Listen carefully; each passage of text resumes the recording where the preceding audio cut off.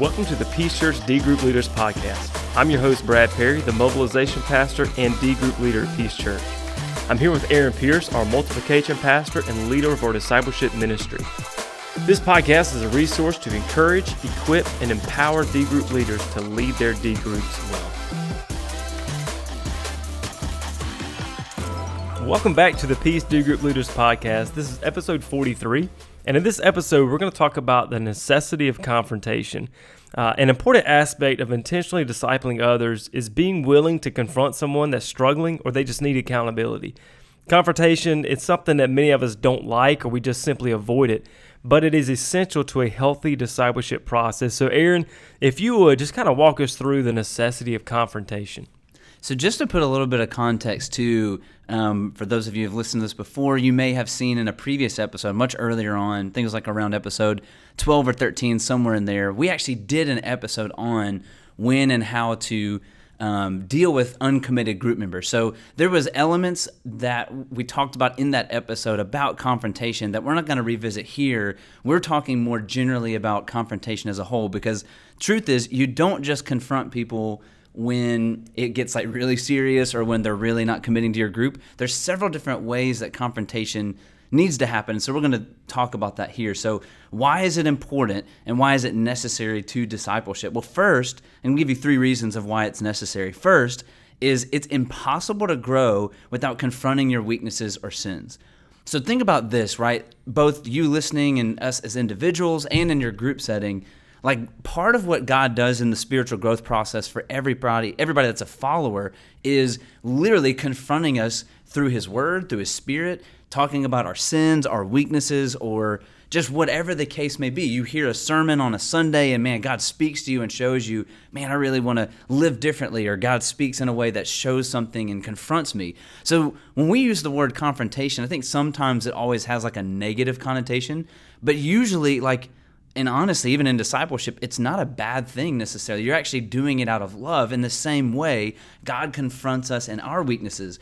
And so I say all that to say, sort of set up, the truth is nobody can grow spiritually without some level of confrontation, whether it's from God or usually what God does, usually a combination of His Spirit, His Word, in conjunction with other people, whether it's people you know well or people that just run into you and they say something that makes you think, man, am I really living in this area right? Or whatever the case may be, whatever the truth is that you're giving you, in that way they're confronting. And so truth is you can't grow without some level of confrontation in your spiritual life. And another thing is, that's part of what you're inviting people into when you say, hey, I want to be in a D group with you. And when you say yes to that, you are inviting them into that so that if they do see, and it's like you said, weaknesses or sins, because it's not necessarily saying I'm confronting you about this sin, but there may be something that just creeps up that maybe if it's not addressed, it's going to lead to a sin. Right. But that's exactly what you're inviting that D group into, is like, hey, if you see something in my life that starts to,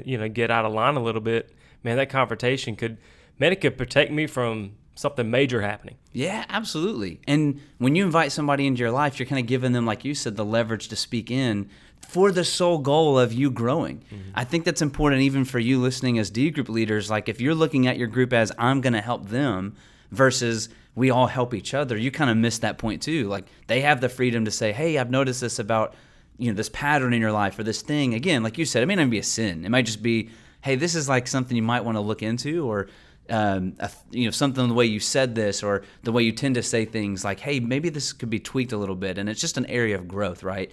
The truth is, again, it's impossible to grow without confronting our weaknesses or sins. Number 2, second reason why healthy confrontation is necessary for discipleship is that healthy relationships involve confrontation. And I should say healthy relationships involve healthy confrontation, right? So we've all seen the kind of relationships where somebody's just like screaming at the other person or belittling them or downing them. That's not healthy confrontation. That's being a jerk or even abusive or harsh. On the flip side, though, it's also not healthy in relationship to never have arguments or never fight. There's kind of like this weird idea I've actually heard people say before, like we've just never fought in our relationship or in our marriage. And I'm going, dude, like there's no way that's okay. Because either you're just like stuffing down your frustrations, and that's going to build up resentment over time, or you're just like being passive and unwilling to have hard conversations, which may actually hurt the other person as well. The truth is, like, in relationships, whether it be people getting on your nerves, people being different than you, or just seeing things in people that are areas that need to grow, confrontation is always necessary and part of a healthy relationship. The challenge comes in knowing how to do that well, as far as how do you confront, and even calling back to the previous episode where we dealt with dealing with uncommitted group members, we walked through some practical ways to do that in the context of discipleship. There's so many things we could say on this topic. This is not a podcast specific to marriage or friendships, but discipleship specifically. We walked through some things in that previous episode. But you need to know, like, honestly, it is a healthy thing when you actually have to confront other group members or they confront you about things. So, for example, let's just say you're in the D group setting and you notice somebody's just having a pattern of behavior. Again, it may not even be a sin. Let's just say they tend to be a little bit slack with some of their time management. Like, they may get their assignments done, but you just kind of see this repeated pattern of, man, I slept in too much, or whatever the case may be, that hasn't led to a sin yet, but you can kind of see if you don't get a hold on this, it could cause some other issues.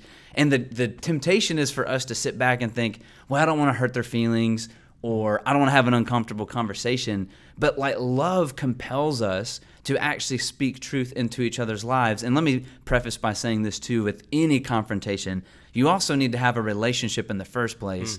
We're not talking about your first D group meeting and somebody's like, yeah, I really struggle with discipline. And you're like, well, stop being undisciplined, you sinner. Like, not like that, but just in the sense of, as you get to know one another, as you have the opportunity to speak into each other's lives, a healthy relationship necessitates that we actually speak truth. Yeah, and I think you do it with a posture of humility, not coming at it like, you idiot sinner, what are you doing? But you having humility in the way that you do confront. Yeah, and a way to even say that is like, acknowledge maybe where you've fallen short in the same area or continue to. And even if that area that you're confronting is not even a struggle for yourself, just say, hey, like, I totally get why this could be a challenge. Or even just say, I may not be seeing this clearly, but here's what I see. Like, help me see, do you feel like this is something you'd like to work on? Because what I've seen actually happen is when you bring something like that up, oftentimes people go, yeah, I've really struggled with this before. Thanks for speaking it. Would you mind being, helping me be accountable to that? And so, again, gives you that opportunity to speak into them. So that's the second reason. The third reason it's necessary is that passivity in confronting leads to apathy. So really the reason healthy relationships involve confrontation is when we don't confront, one of two things happens. And this can happen in discipleship too, is you build up a certain level of cynicism or even resentment towards the people in your group. You see things that aren't going well, and because you don't have the courage to confront, you end up kind of pawning it off on them, like they're just lazy or they're just whatever. And the truth is that may actually be true. Like, they might be lazy in that sense. But rather than doing the loving thing and pointing it out and helping them, you kind of just write them off because it makes you feel better, because you don't have to say, it's my fault. Because the truth is, it's not your fault as the leader, obviously, when they don't do something, but you can kind of use the cynicism in your heart that you let build up because you failed to confront it, justify your attitude towards them. And the truth is, like, the way Jesus deals with us is neither cynical or like blindly, everything's amazing. Jesus confronts us in our own lives with love and truth. So meaning, you don't just pass over the hard things. Jesus does that to us all the time. He confronts the hard things. He doesn't pass over them. But neither do you like pretend like, or everything's terrible, like they're a horrible person, right? And thankfully, God was willing to step into our brokenness. And so you want to extend that outward. The other way it leads, though, to apathy is not just in terms of avoidance, but when you don't confront things, it may actually lead them to think that how they're living is okay. And that's what I've seen, honestly, and where I have fallen short as a D group leader at times, is there were patterns I would see in place that I thought, man, maybe I should say something here, but out of fear or whatever the case may be, I didn't. And I could see the pattern actually spill over into other areas of life that maybe wasn't a sin to start with, but it sure got really close over time. And I look back and thought, man, like, I didn't do my part to help them, because I think it was areas of blind spots in their lives that they couldn't see very clearly. And if I maybe had just brought it up, who knows what could have happened. And so man, if you're listening, listen, I have failed in this area, and I've seen it play out where when I was reluctant to confront, they got comfortable in that apathetic state, and over time, it becomes normal. So they're like, well, I'm in a D group, nobody's saying anything, this must be okay. And we don't want to allow those sort of, things that are in people's lives or in our lives to go unnoticed or go untalked about, especially when it's obvious, because it could lead to apathy in that sense. All right, so you kind of touched on it a while ago, but that's the necessity of confrontation. So why is it that we struggle with confrontation? So here's the bigger thing, right? You may all agree, and I would agree with these reasons. It's one thing to agree with the need. It's a whole other thing to have the conversation. So a few things here. First, I think the biggest thing is just fear of being uncomfortable. I mean, good night. Like, who in the world, very few people in the world love confrontation. I mean, it takes like a very unique personality to actually enjoy that process. And so I know for me, it's just flat out uncomfortable. Mm-hmm. It's not, I don't have a problem even necessarily speaking truth. Like some people maybe fear of like, I don't even know if I want to say it. My fear is when I say this, our relationship at this point is going to be a little bit different. Yeah. It could go where they get really upset and they get awkward and they are not talking to me, and I'm looking at it from keeping them happy with me, which is totally selfish, but it's just true. I can remember that. It was a one-on-one discipleship relationship, and some things were going on. And I remember talking to my wife, and I said, I've got to confront. And I was like, I'm really afraid, because I'm afraid that when I confront, this could like potentially destroy the relationship. Like it could be over. Yeah. And I was like, man, but I said, it's a risk I got to take. Thankfully, it did not destroy, the relationship, but I remember having that fear, and it almost held me back from doing what I needed to do. Yeah, and it's a legit fear. I think everybody who's done this would agree, like that's a hard thing.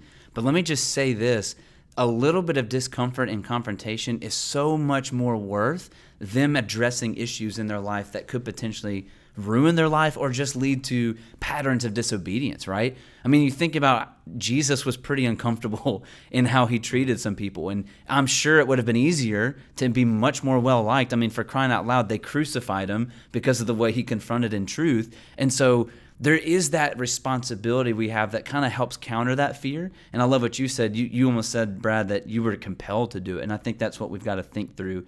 But I understand that struggle completely. So the second struggle, first being fear of being uncomfortable. The second struggle, I would say, is we believe in the lie that it's unloving.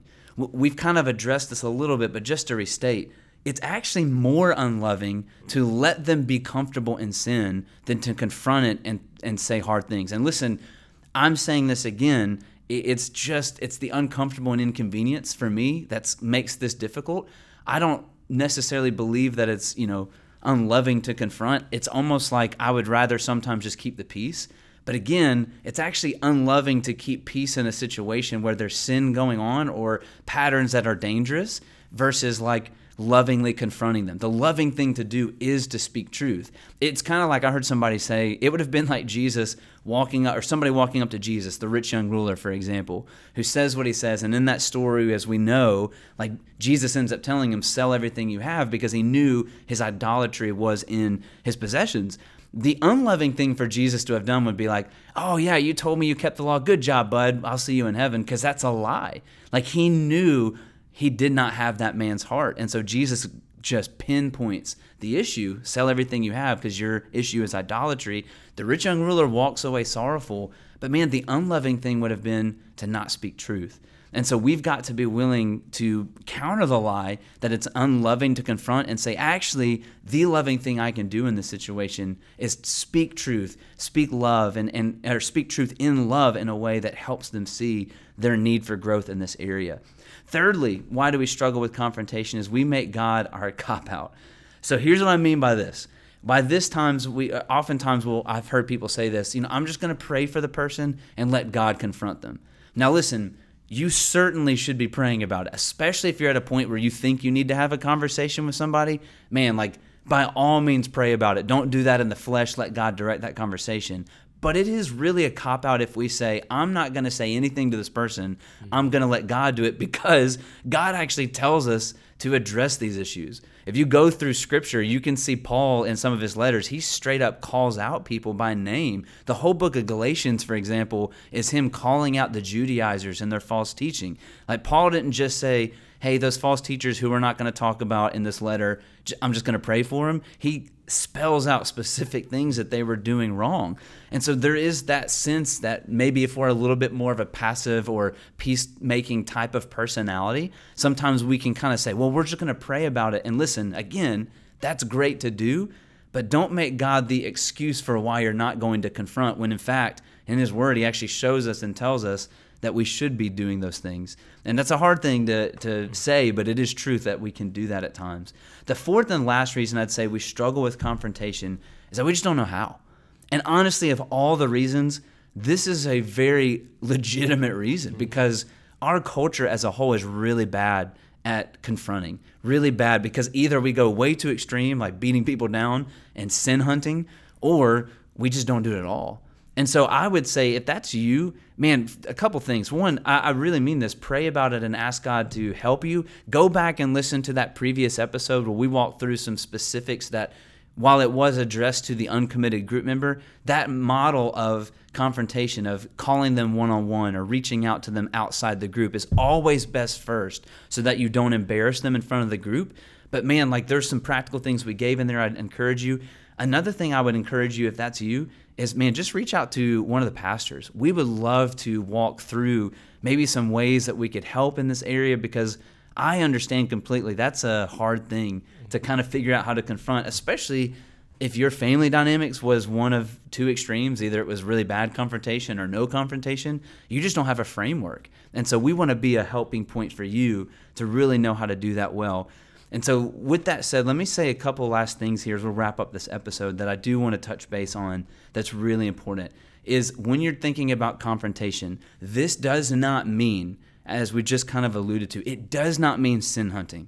Right. So the necessity of confrontation doesn't mean every little thing somebody does wrong, you're nitpicking and coming at them. What it means is when you see patterns of behavior that could lead to sin or are sin in of itself, that is what necessitates confrontation, not an occasional misstep or every little mistake. You are not the Holy Spirit. Right. Yeah, and honestly, I understand most of you listening probably aren't going to be willing to do that, but there may be some that your tendency is, especially if you tend to be hard on yourself, you can tend to be critical of others very easily.